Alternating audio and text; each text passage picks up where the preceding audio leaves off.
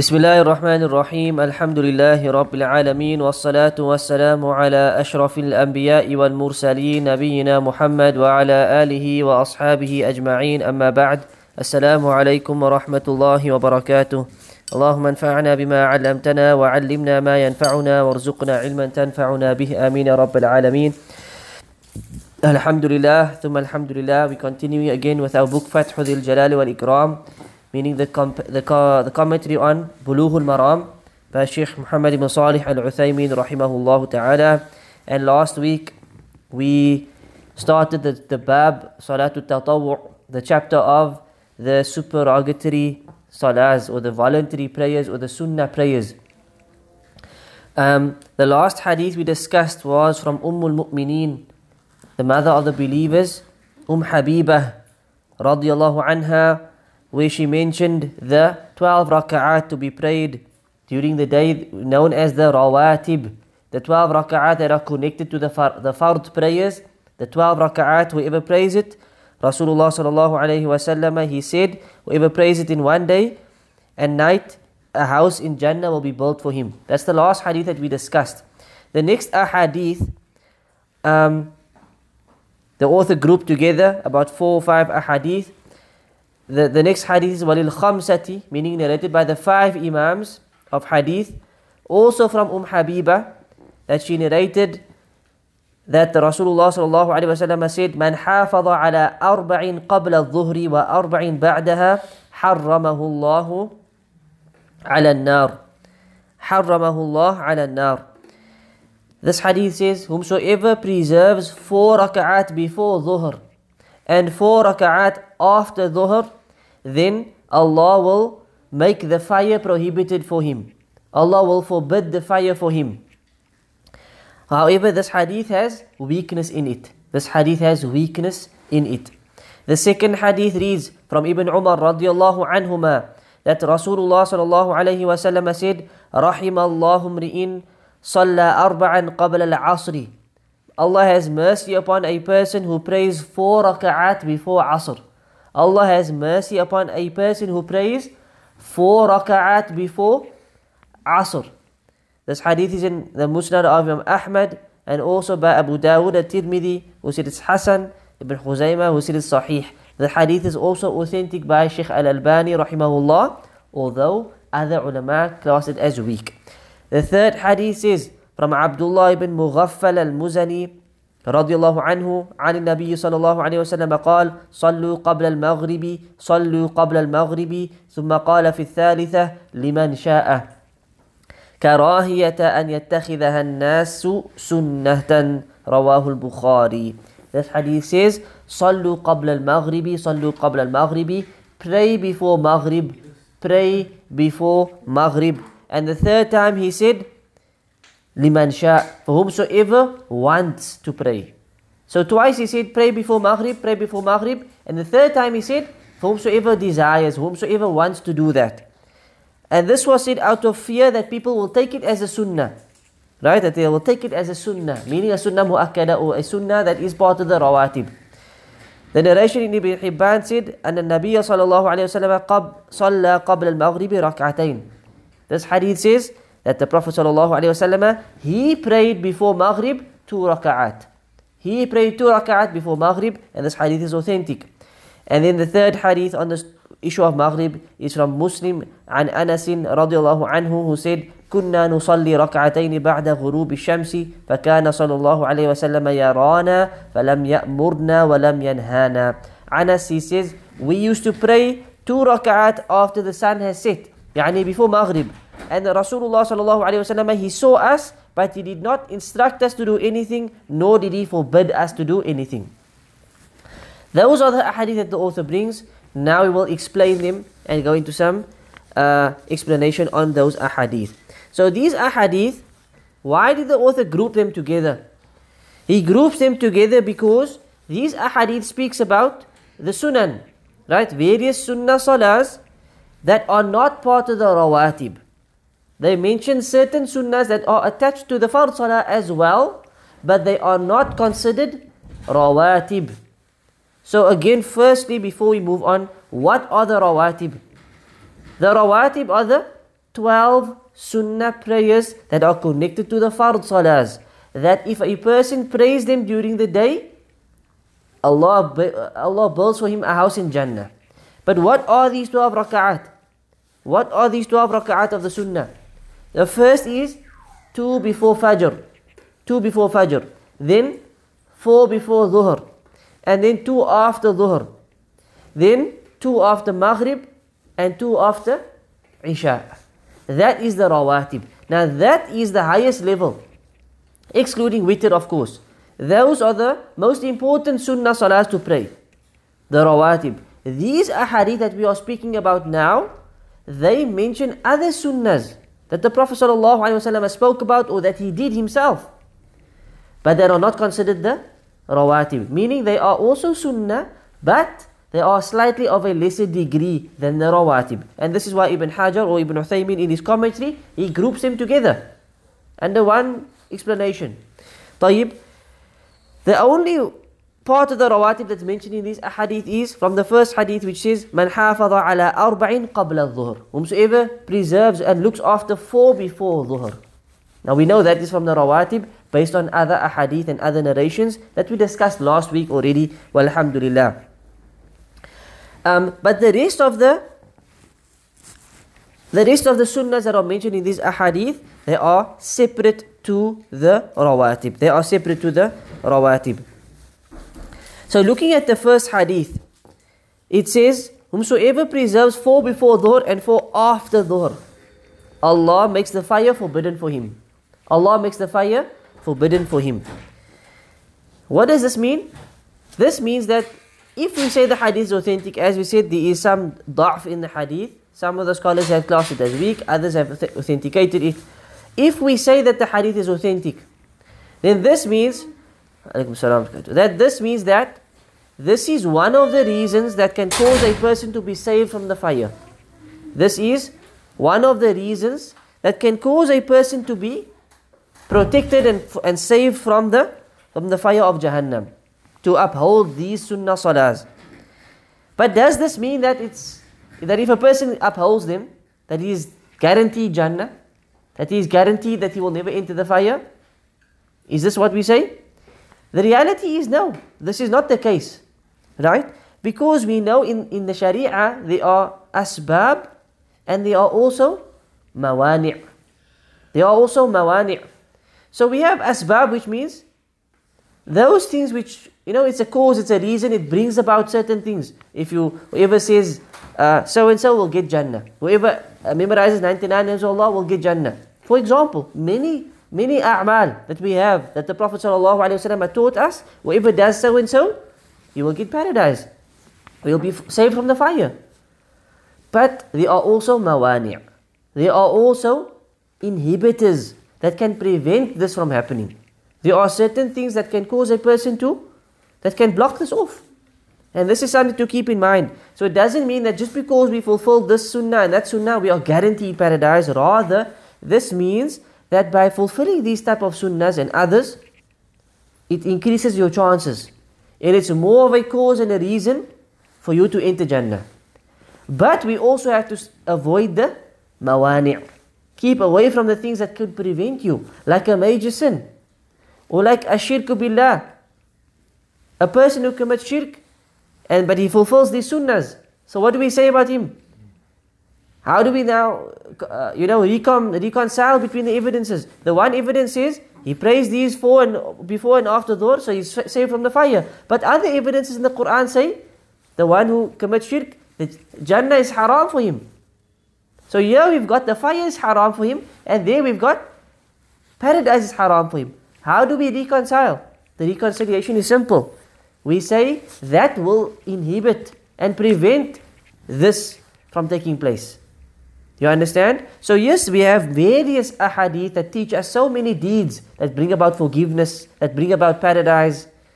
But we also, and even protection. Even protection. We have adhkar that tells us, whoever says this, he will be protected until the morning. Whoever says this in the morning is protected until the evening. So we uphold them.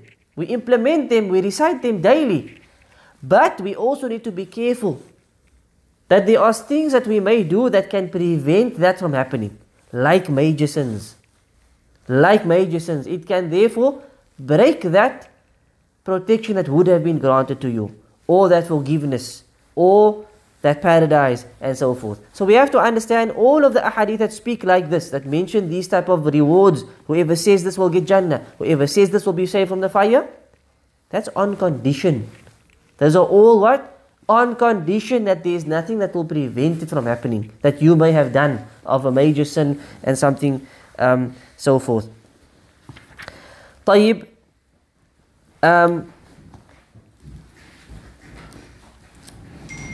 So that's the first hadith, which says 4 before Dhuhr and 4 before after Asr. Sorry, 4 before Dhuhr and 4 after Dhuhr. The person will be saved from the fire. And we did say that the hadith is differed over in terms of its authenticity. The second hadith said that may Allah has mercy on a person who prays 4 before Asr. Allah has special mercy upon a person who prays 4 raka'at of sunnah before Salatul Asr. Right? So, before Asr, is there any rawatib to be prayed? There's no rawatib to be prayed before Asr. However, this hadith tells us that there are sunnahs to be prayed. There is a sunnah. And this hadith teaches us, you can actually pray 4 raka'at. When we say 4 raka'at, what do we mean? 4 in one go or 2 by 2? We mean 2 by 2. That's the asl. So we stick to that. Right? But whoever prays the 2, the hadith says Allah has a special mercy upon him. Okay? Again, this hadith is also differed over. Right? Allahu A'lam. Shaykh Albani rahimahullah says it's authentic, and Nawawi and many others. The third hadith said that Sallu qabla al-maghribi, Sallu qabla al-maghribi, pray before maghrib, pray before maghrib. And the third time, this was said twice. On the third thing, what was the third thing that the messenger said? Liman sha', whomsoever wants to. Why did he say this? To clarify that it's not a fard. Because when he says Sallu qabla al-maghribi, that's a command. That's an instruction. And usually if something is commanded, it means it's obligatory. But here he says liman sha', to make it very clear that whoever wants to pray, he should pray. But if you skip that prayer, there's no sin upon you. Clarifying that it's a sunnah and it's not a fard. Okay? On this issue, we have 3 ahadith that we mentioned. 3 narrations. This is the first narration. Pray before maghrib, pray before maghrib. This is what we call sunnah qawliyah. Sunnah qawliyah. There are 3 types of sunnahs. There are 3 types of sunnahs. Number 1 is a sunnah that's qawliyah, meaning it's something that came verbally from the Prophet ﷺ. Something that came verbally from the Prophet ﷺ. So he says, pray before maghrib, pray before maghrib. That's qawl. It's from his speech. It's something that he verbally instructed. If we look at the second hadith, it says that the Prophet ﷺ, he prayed the 2 raka'at before maghrib. This is what we call sunnah fi'liyah. Sunnah fi'liyah. It's a sunnah that comes from the actions of the messenger. So in this hadith, it says that this is what he did. So we learn it's a sunnah from his action. The first one was from his speech, his instruction. This is from his action. That's the second type of sunnah. That's the second type of sunnah that we have. What's the third type of sunnah?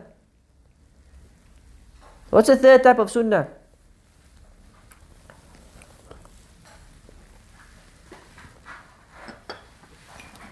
How else can you know that something is sunnah?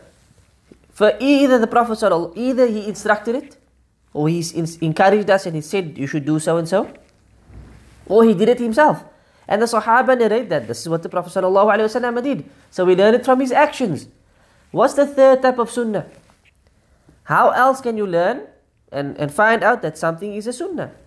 It's not from his speech, not from his action, it's from his companions, and was brought down, and then you hear from it. Hadiths. But you see, hadith, when you say hadith, these are all hadith.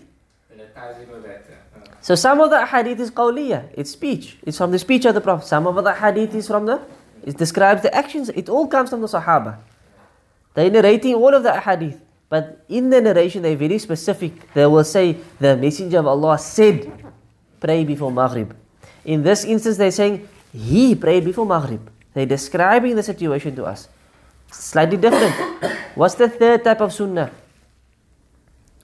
So it's either from his speech that we can learn the sunnah, or it's from his actions, or it's from his...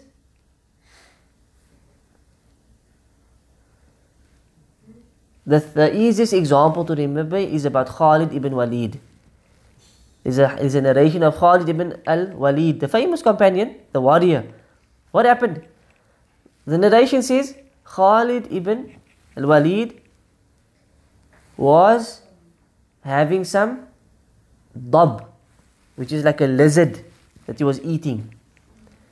And this was offered to the Prophet ﷺ, and he said, no, thank you. Why? Because he wasn't his preference. But what is the ruling on eating dab? You can eat it. Based on what? Nabi didn't say to him that he mustn't eat it. Ahsant. The Prophet ﷺ didn't tell Khalid, you're not allowed to eat dab. He allowed it. Even though he never had. Even though it wasn't his preference, so he wasn't interested. But the fact that he allowed it means it's permissible. Because nothing would have happened that was haram in front of the messenger, except that he would have said, this is haram. He would have clarified. So therefore, it's also from his tacit approvals. If anything was tacitly approved of by the messenger, that means it's permissible. This is a sunnah that is tacitly approved of, hence it's permissible. Understand? So it's either from his speech, or from his action, or from his tacit approvals. If you look at the hadith that mentions the two before Maghrib, the first hadith was from his speech, the second hadith was from his actions, and the third hadith is from Anas, where he says, we used to pray two before Maghrib, and the messenger saw us, and he never instructed us to do anything, nor did he forbid us from this. What is this? Tacit approval. He saw them doing it, but he left them. He left it. He didn't say don't, he didn't say do. This is what Anas says. So this sunnah, the two before Maghrib, is proven sunnah. It's established sunnah by all three ways. Qawliya, fi'liya, and bil iqrar. Iqrar means by his tacit approvals. Understand? So that's a side benefit there in terms of hadith and sunnah, that some sunnahs we get from the speech of the Prophet ﷺ, some from his action, and some from his tacit approvals. Right? So this sunnah is from all three of them. But he said, pray it for those who want to. Why? Why did he say this? To make it clear that firstly it's not a fard. And secondly, that also the hadith says, كَرَاهِيَةً أَنْ يَتَّخِذَهَا النَّاسِ سُنَّةً. Out of fear that people might take it as a sunnah. What does he mean by this? That people might take it as a sunnah. So he says, for whomsoever wants to. He means by this, so that you don't regard it as an aratibah. A lot of emphasis is given to this two before Maghrib, as we can see. But the fact here, the hadith says, he said, you pray it for whosoever wants to pray it. Out of fear that people might take it as a sunnah, meaning a sunnah ratibah. Making it clear that the two before Maghrib is not from the rawatib. That's what this wording is telling us. That the two before Maghrib is not part of the rawatib. But it's also important. But slightly of a lesser degree than the two after Maghrib, which is part of the rawatib. Understand? طيب. And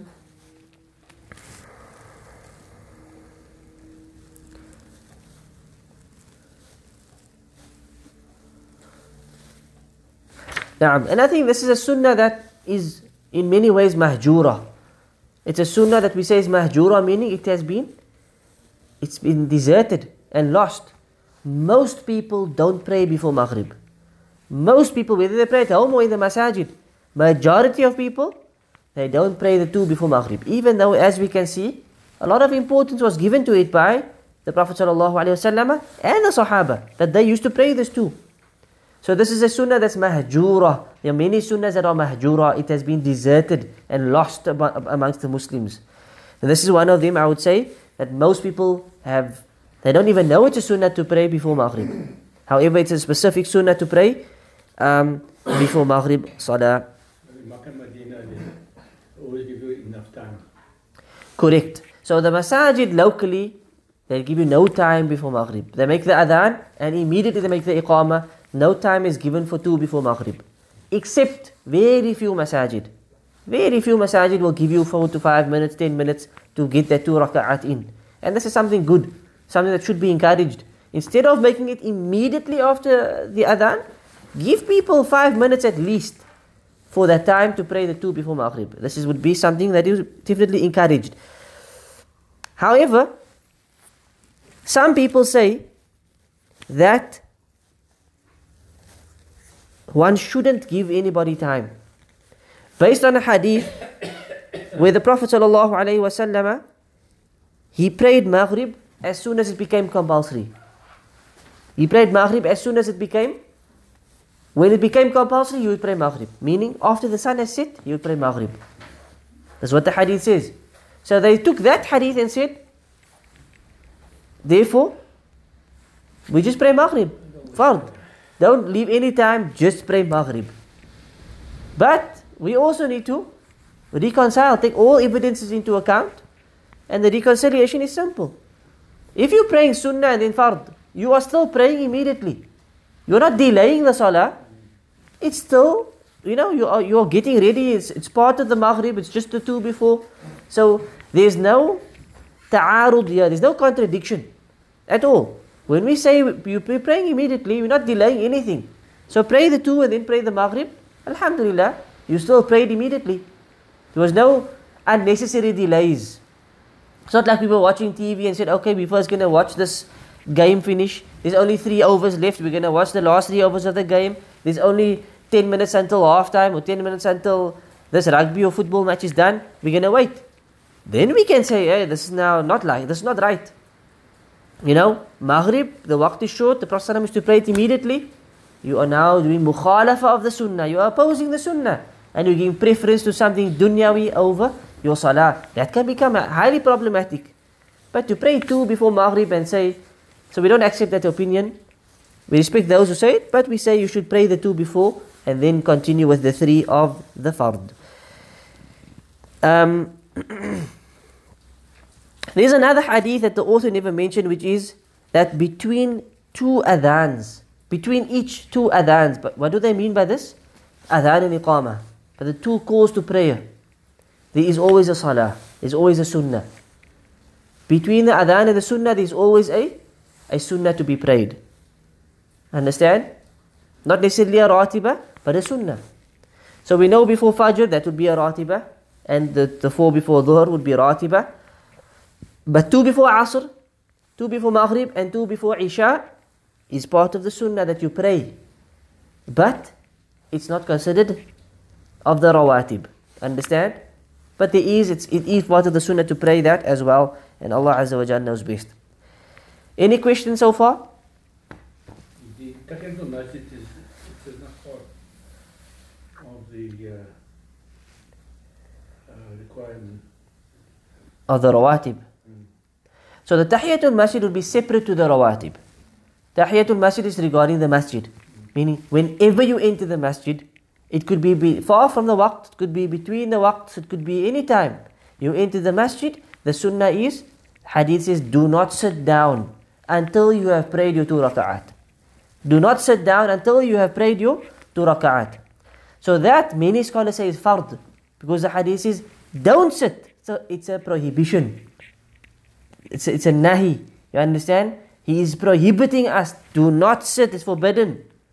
Unless you prayed your 2. So many scholars say it's fard. And other ulama say it's sunnah. That we understand the difference of opinion. But the point is, that's something separate to the rawatib. However, if you enter the masjid just before the fard salah, and now you need to pray tahiyatul masjid, and you also want to pray the 2 before the salah, this is where you can combine your intention. So you make that 2 before the salah your tahiyatul masjid. There's nothing wrong with praying it on its own. You can pray, this is my intention is tahiyatul masjid, and then you can pray 2 before the salah, no problem. However, there's also nothing wrong with this two before Fajr that I'm going to pray, or this two before Maghrib or Asr is my Tahiyatul Masjid. So the Tahiyatul Masjid does not have to be specifically that 2 raka'at. But you have to pray before you sit. So even if you enter and the Imam is already starting the Fard, you will join the Fard with the niyyah of the Fard, and this can also be your Tahiyatul Masjid. No problem. Understand? So you can combine your niyyah in that instance over there. Understand? That's for Tahiyatul Masjid only. Yes. What do you mean? You can combine the Fard and the Tahiyatul Masjid. Yes. So you can't have a dual intention. This is a Fard for Maghrib and also the 2 Sunnah before Maghrib. It's not going to work. You see, the Tahiyatul Masjid doesn't have to be that 2 raka'at. It has to be a prayer that your intention is to greet the Masjid and that you don't sit. So whether it's a Fard or the Sunnah, the point is, you haven't sat down and you are greeting the Masjid within a Salah. So it doesn't, whereas the other 2 is specific, 2 before Maghrib, 2 before Fajr and so forth, those you cannot, combine them with anything else. Is the hadith clear in terms of, is this a hadith with the heard that is sahih that Nabi stopped the khutbah? Yes. The person. Yes, authentic hadith.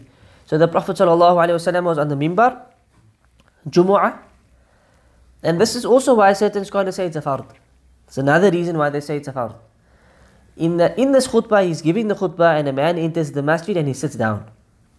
And the Prophet ﷺ stopped the khutbah and said to him, have you prayed? Did you make the tahiyyah? Did you pray? He said, no. He said, stand up and pray. And the man stood up and he prayed the tahiyatul masjid, and the Prophet continued with the khutbah. So why do they say it's a fard? Because look at the importance he gave to tahiyatul masjid. He stopped the khutbah, which is fard. Listening to a khutbah is fard. Fard is not a sunnah to listen to the khutbah, it's fard to listen to the khutbah. Understand? But still, the tahiyatul masjid had to be prayed. Even though you're missing out on the fard, listening to the khutbah. Hence the scholar said, therefore it must also be fard. To equate between the two. Question is, if the khutbah is fard, so what happens if the person misses out of khutbah due to laziness, getting to the masjid late purposefully? He's sinful. He's sinful. He's sinful. It's a great sin, definitely. I mean, if he skips Jumu'ah entirely, like he misses the Salah as well, that's a major sin. And whoever misses 3 Jumu'ahs in a row, then he's a stamp that's placed on his heart. And he's sealed, it will be cut off, like from khair and from goodness and so forth. Another issue on the tahiyat that just comes to mind is, if you enter the masjid for Jumu'ah specifically now, and the Imam is, the Mu'adhin is doing the adhan for the khutbah. So once he's done the adhan, the Imam is going to stand up and give the khutbah, right? So you enter, what do we do? Usually when the adhan is on, we stand. Again, why do we stand? What's the sunnah behind standing? Because of the tahiyatul masjid. Because we don't want to sit, because we haven't prayed tahiyatul masjid. So this is why we stand and wait until the muadhin is done. Then we pray and then we sit. Right? But if you've prayed and then you go out and you come back in quickly and the muadhin is giving the adhan, can you sit? You sit. Because there's no reason for you not to sit. But what happens in Jumu'ah? So you come in and the muadhin starts, or he's busy with the adhan. Right? Immediately after the adhan, the Imam's he's going to stand up and give the khutbah. So what do we do? We have made tahiyatul masjid. You haven't made tahiyatul masjid. But you might make it. So the Prophet instructed. Right? But, okay, so what I'm saying is, what are you going to do immediately? The muadhin is giving the adhan. You have entered the masjid. What do? We wait for the adhan to finish. So you stand, wait for the adhan to finish, then you pray the tahiyatul masjid. That's correct. Is that so okay to make salah? Even if he makes the adhan, you can start with your salah. Why? I'm asking you, is it wrong? I'm asking you why you want to do that. Because of the importance of immediately when you come into the masjid to make salah, the Tahiyat Masjid. But it's also to listen to the adhan. But you see, that's the other thing. The adhan is going, you're supposed to stop and do everything. So when we enter and the adhan's on, ideally what you want to do is you stop and you wait and you repeat after the mu'adhin, you get that reward as well. Right? And you're not missing out on the adhan, you still get to pray your Tahiyatul Masjid. No problem. That is in a normal circumstance for any other waqt. But for Jumu'ah, it's different. Why is it different? Because listening to the khutbah takes preference over listening to the adhan. So if you come in and the adhan starting or is on, pray the sunnah.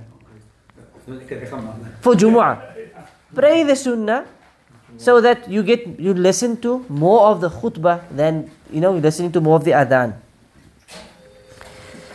طيب, we move on to the next hadith, which is narrated from Aisha radiallahu anha, al-Mu'mineen. She said, كان النبي صلى الله عليه وسلم يخفف الركعتين اللتين قبل صلاة الصبح حتى إني أقول أقرأ بأم الكتاب متفق عليه. Aisha narration, she said that the Prophet صلى الله عليه وسلم used to يخفف الركعتين. He used to pray the 2 rak'at before Fajr or Subh very quickly or lightly. She used the word lightly, but basically we use the word quickly, very quickly. And until she used to say, did he recite the mother of the book or not? Did he recite the Fatiha? Did he even recite the Fatiha? Because that is how quickly she felt he recited he made the 2 raka'at of Fajr, before Fajr. Right? Some of the benefits of this hadith is, number 1, that the 2 before Fajr should be very short. That's the sunnah. It's better than making it long. I think we mentioned this last week. It's better than making it lengthy because the Prophet ﷺ made it short. And his sunnah is better than any other person's opinion. Secondly, another benefit bin Uthaymin extracts from this hadith is, it's permissible at times to recite the Quran fast, quickly. So usually the sunnah of the Prophet ﷺ was that you would recite ayah. 1 verse, stop. 1 verse, stop. Slowly. Tartil. Right? Murattal. وَرَتِّلِ الْقُرْآنَ تَرْتِيلًا, as the Quran says. So he would recite Alhamdulillahi Rabbil Alameen, Ar-Rahman Ar-Rahim, Maliki Yawmiddin, like that. Ayah. This was his recitation. But in this hadith, she says, he made it so short that she even would say, did he even recite the Fatiha or not? Which means it was different to the way he usually recited. Even though it's a softer, she couldn't hear what he necessarily was reading, but that's how she felt. So Ibn Uthaymin says, based on this indicates that he must have recited fairly quickly. This was his ad. This was now the sunnah now.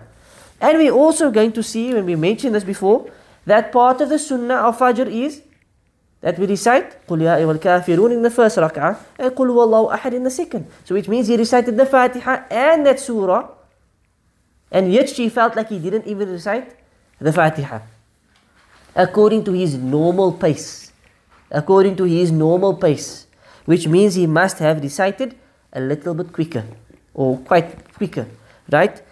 But obviously this is permissible on condition that you don't skip ayat or verses and change anything of the Quran. You have to maintain your tajweed and your makharij and your pronunciation and so forth.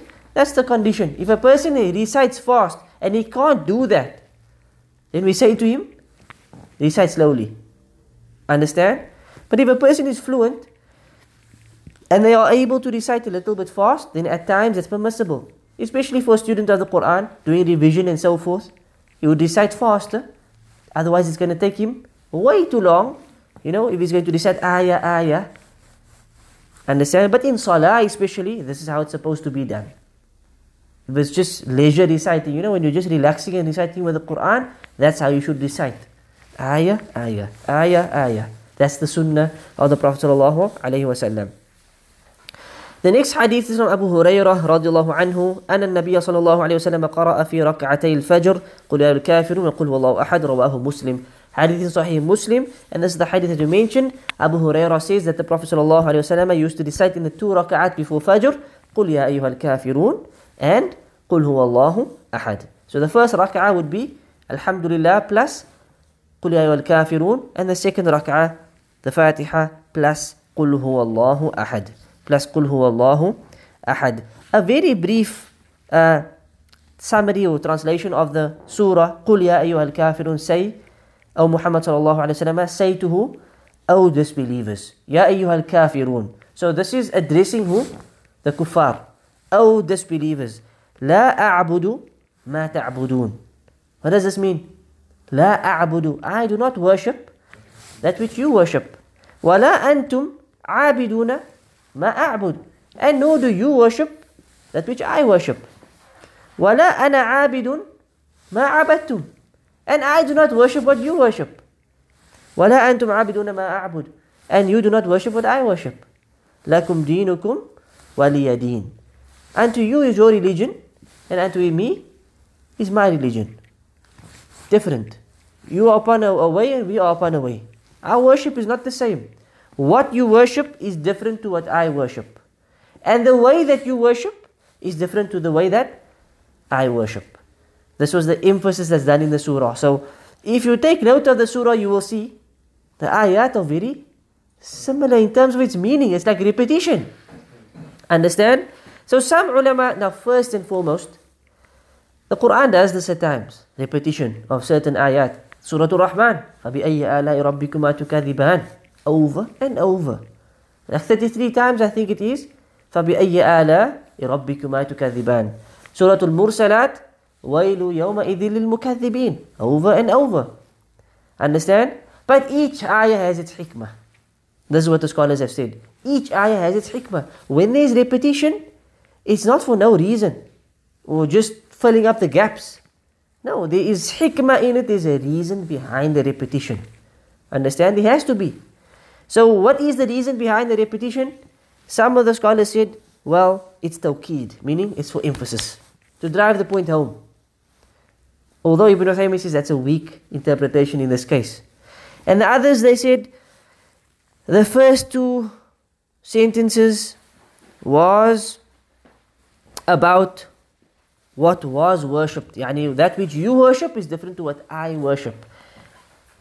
And what I worship is different to what you worship. Referring to what is being worshipped. So we worship Allah and you worship something else. And you worship your idols and we worship Allah. It's different. And the other 2 ayat refer to the methodology of worship. So the way that you worship is different to the way that I worship. And the way that I worship is different to the way that you worship. So there's a slight difference now. It's not the same thing being said twice. There's a difference in what is being meant over here. Right? Another opinion states, the first 2 refers to the current condition. And the second 2 refers to the future. So the first 2 refers to actually the past, and the second 2 refers to the future. So when he says, O disbelievers, I do not worship what you worship. This refers to the past. I never worshipped what you worshipped. And you never worshipped what I worshipped. And then the second 2 refers to the future. And I will not worship what you worship, nor will you worship what I worship. Difference. لَكُمْ دِينُكُمْ وَلِيَ دِينٌ. Unto you is your religion, and unto me is my religion. This is how the scholars differed, and there are other opinions as well on this issue. Allah Azza wa Jal ultimately knows best. The surah definitely is a surah that revolves around Tawheed. Right? It's an emphasis on Tawheed. That we are different to the mushrikeen, and the mushrikeen have nothing to do with us in terms of what we worship and the way that we worship. There is a big distinction that's placed between us and them. Understand? The kuffar and the mushrikeen, we are separate from them. The way that we worship Allah, this Tawheed. Who we worship is Allah Azza wa Jal alone, as opposed to the kuffar and the mushrikeen. So it's an ayah that revolves around Tawheed. لَكُمْ دِينُكُمْ وَلِيَ دِينٌ. To you is your religion and to me is mine. Let's not mix the two. Right? Islam is not the religion of Wahdatul Adyan, as some people have believed. Muslim people believe this. We're all the same. We all just worship Allah with a different name. But we're all the same. All the religions are the same. There's few finer details, the differences here and there. But ultimately, all the religions are one. A'udhu billah. Inna deena inda Allahi al-Islam. Indeed, the only religion with Allah is Islam. The true religion with Allah is Islam. Allah also says, وَمَن يَبْتَغِي غَيْرَ الْإِسْلَامِ دِينًا فَلَا يُقْبَلَ مِنْهُ. Whomsoever desires a religion other than Islam, it will never be accepted from him. And here Allah says, لَكُمْ دِينُكُمْ وَلِيَ دِينِ. Say to them, to you is your religion and to me is mine. There's a difference here. We proud of our deen. We stand for our deen. This is our everything. You have your religion you want to follow, but this is us. We are not like you, you're not like us. There's a massive distinction being made in the surah. Islam is not about one religion for all, meaning that all religions are one. No. Islam is different. Islam is special. And this is what we stand for. It's Tawheedullah Azza wa Jal. Another point to mention is, Lakum deenukum waliya deen. Some people use this out of context. So, for example, we have a difference of opinion. Right? People have a difference of opinion. He says the Mawlid is good, he says Mawlid is bad. Right? So my brother comes and says, Ya akhi, lakum deenukum waliya deen. No problem. Right? No problem. You have your religion, I have my religion.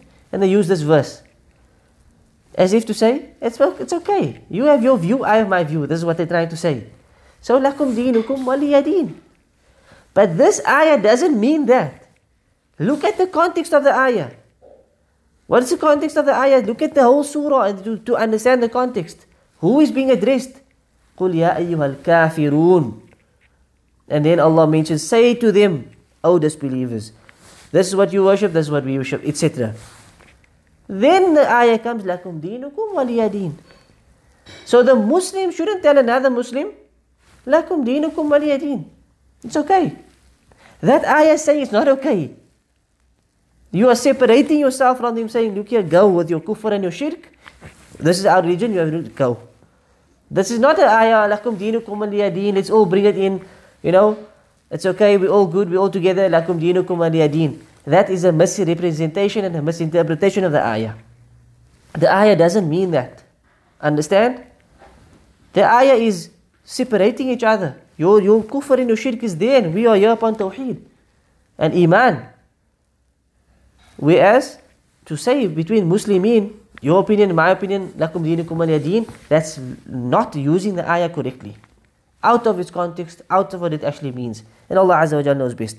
The second surah is, of course, قُلْ هُوَ اللَّهُ أَحَدٌ. One of the greatest surahs in the Quran.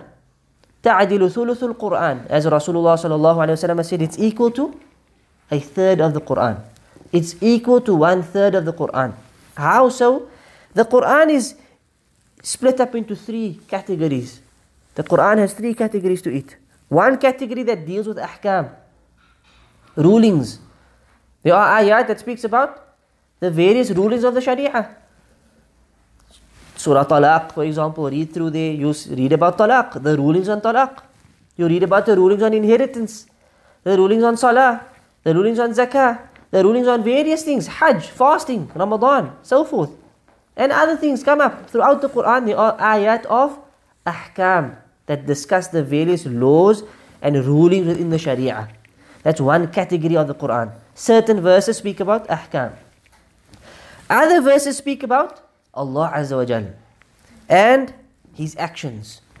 That's a category that speaks about Allah and His actions. That's one category. So all of the names and attributes of Allah is under this category. Understand? And the third category is that which speaks about either the future or the past. Allah speaks about the past, what happened with the Anbiya, what happened in this story, in that story, with this incident in the people of the cave, and this and that. And also speaks about the future. What's going to happen in the Akhirah, Jannah, Jahannam, and so forth. Qiyamah. He mentions the future. That's a category of the Quran. Surah Ikhlas is 1/3 of these categories. The whole surah is all about the second category, which is about Allah and His actions. It only speaks about Allah Azza wa Jal. And so from this angle, it is equal to Thuluthul Quran. It's equal to 1/3 of the Quran. Understand? And Allah knows best.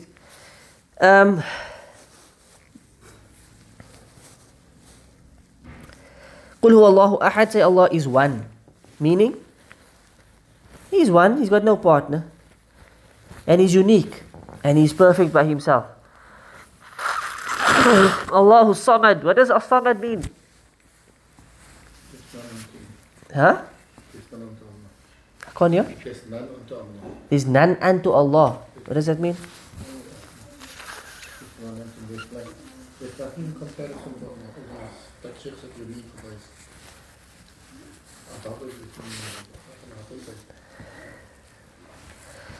How do you understand the surah Allahu Samad?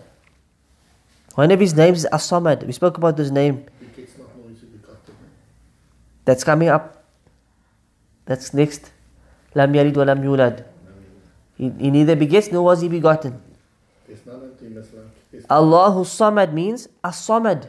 It's one of the names of Allah, which means the independent master, self-sufficient, not in need of anything. At the same time, everything is in need of Him. That's the most basic tafsir of As-Samad. He is the independent master that is not in need of anything, whilst everything is in need of Him. That's the most basic tafsir of As-Samad. And it's an authentic, the correct tafsir of As-Samad. Lam yalid wa lam yulad, He does not beget. Right? Meaning, He has no offspring.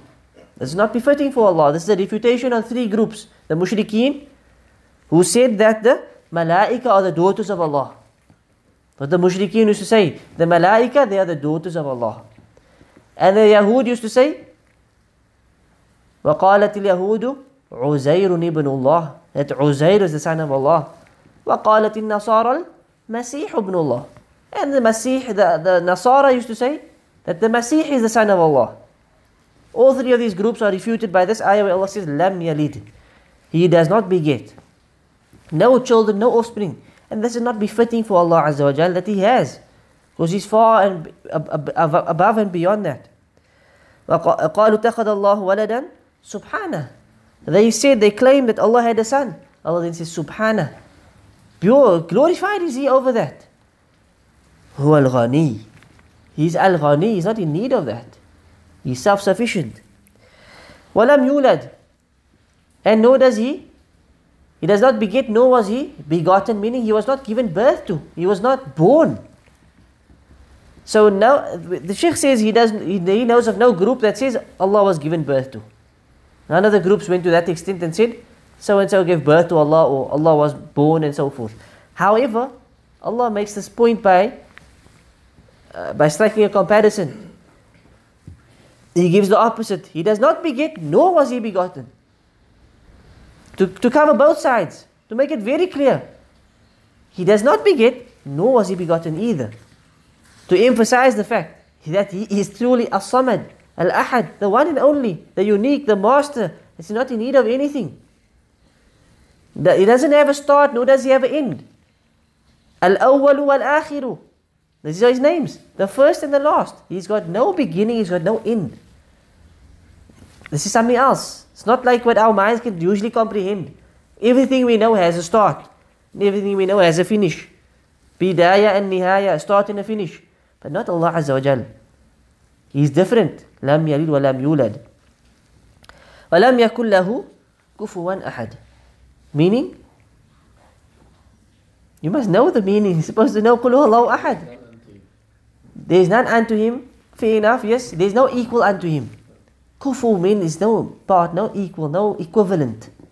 The word kufu means no equivalent. وَلَمْ يَكُلْ لَهُ كُفُوًا أَحَدٍ. And unto Him there is no equivalent.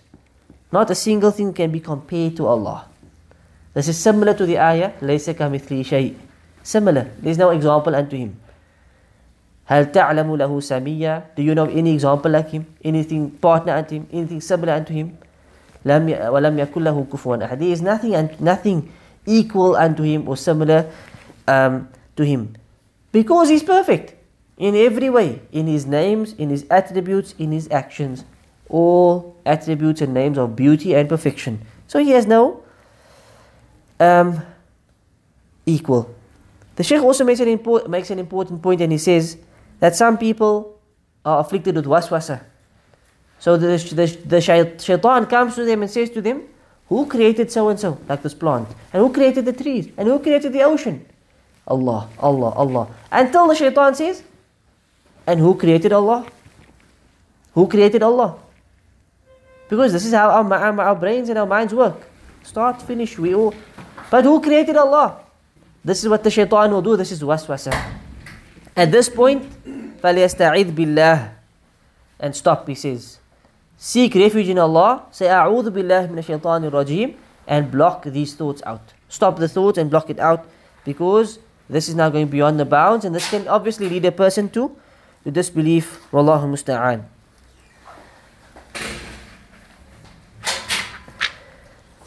The Shaykh then says, if a person forgets to recite قُلْ يَا أَيُّهَا الْكَافِرُونَ in the first rak'ah, should he recite قُلْ هُوَ اللَّهُ أَحَدٍ in the second? So you're making the sunnah. If you didn't recite قُلْ يَا أَيُّهَا الْكَافِرُونَ, should you recite قُلْ هُوَ اللَّهُ أَحَدٍ? Yes. No problem, right? No problem, inshallah. Is that both together? No.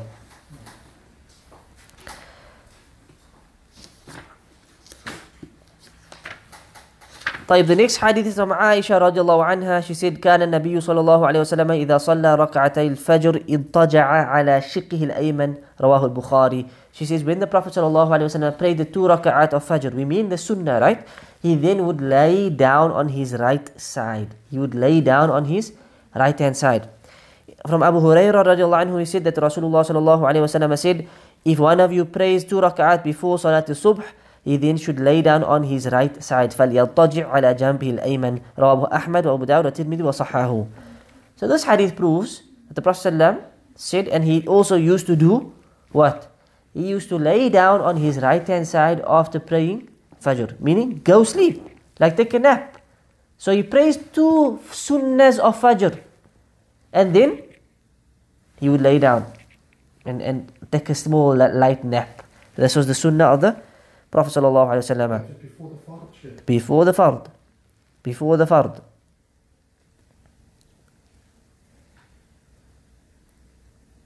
So here the scholars differed again.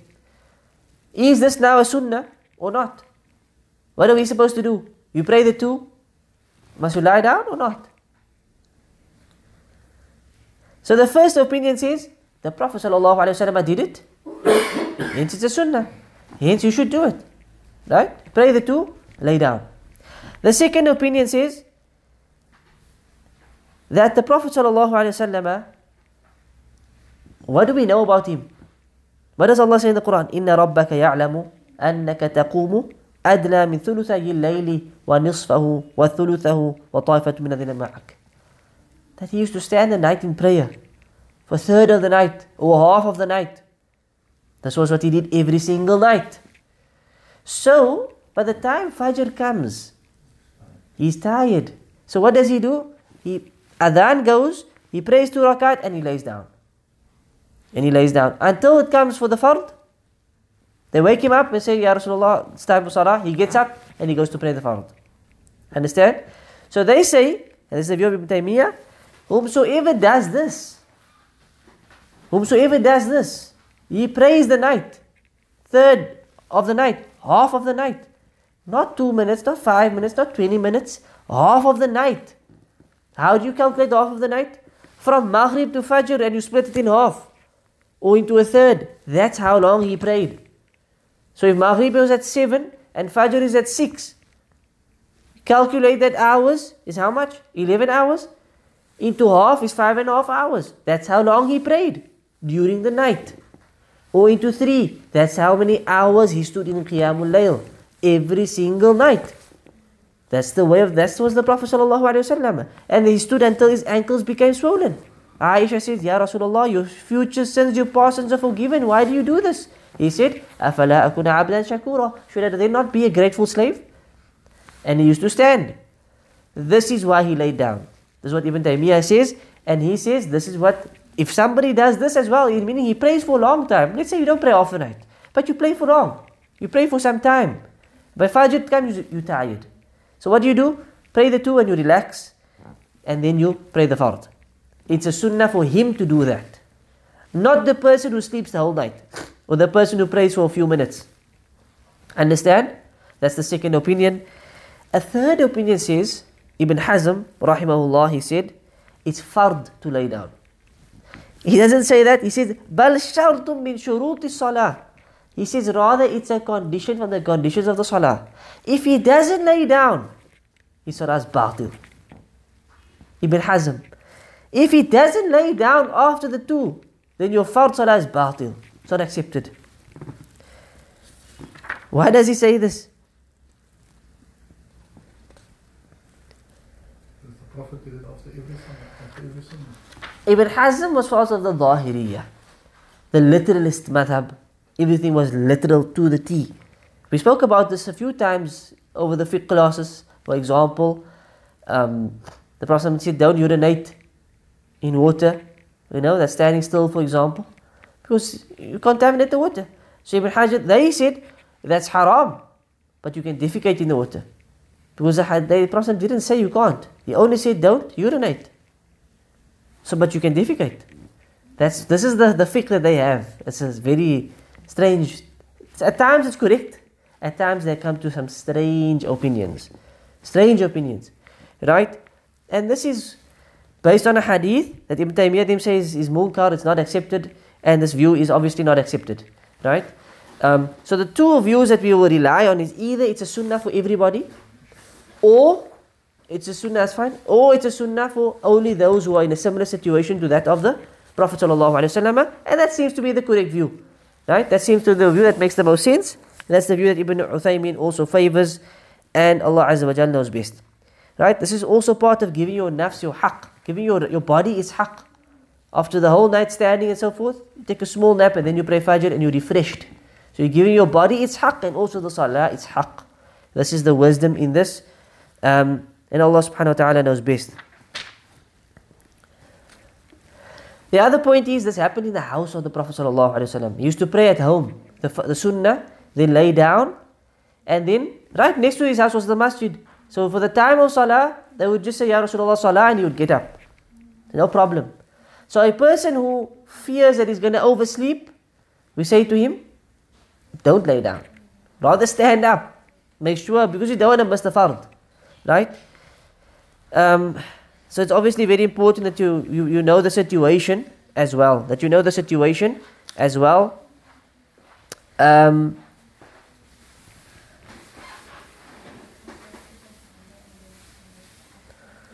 Now this happened in the house, as we said.